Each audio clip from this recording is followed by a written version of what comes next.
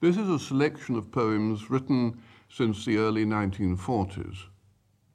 The first one is called Lines on a Young Lady's Photograph Album. At last you yielded up the album, which, once open, sent me distracted. All your ages, matte and glossy on the thick black pages. Too much confectionery, too rich. I choke on such nutritious images.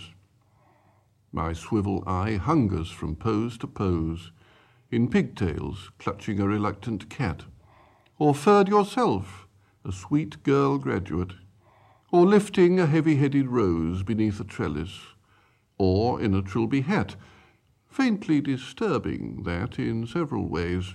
From every side you strike at my control, not least through these disquieting chaps who loll at ease about your earlier days. Not quite your class, I'd say, dear, on the whole.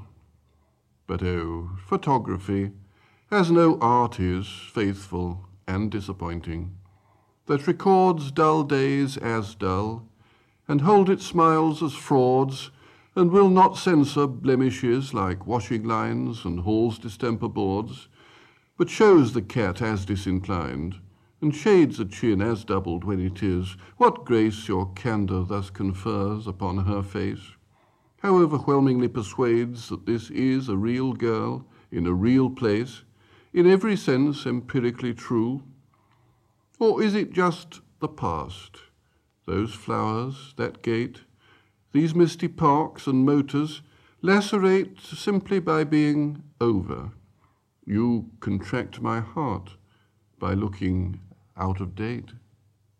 Yes, true, but in the end, surely, we cry not only at exclusion, but because it leaves us free to cry.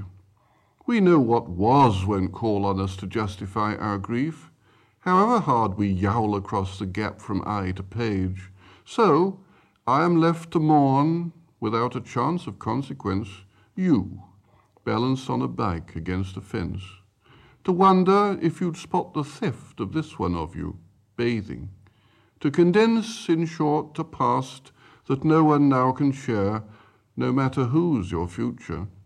Calm and dry, it holds you like a heaven, and you lie invariably lovely there, smaller and clearer as the years go by.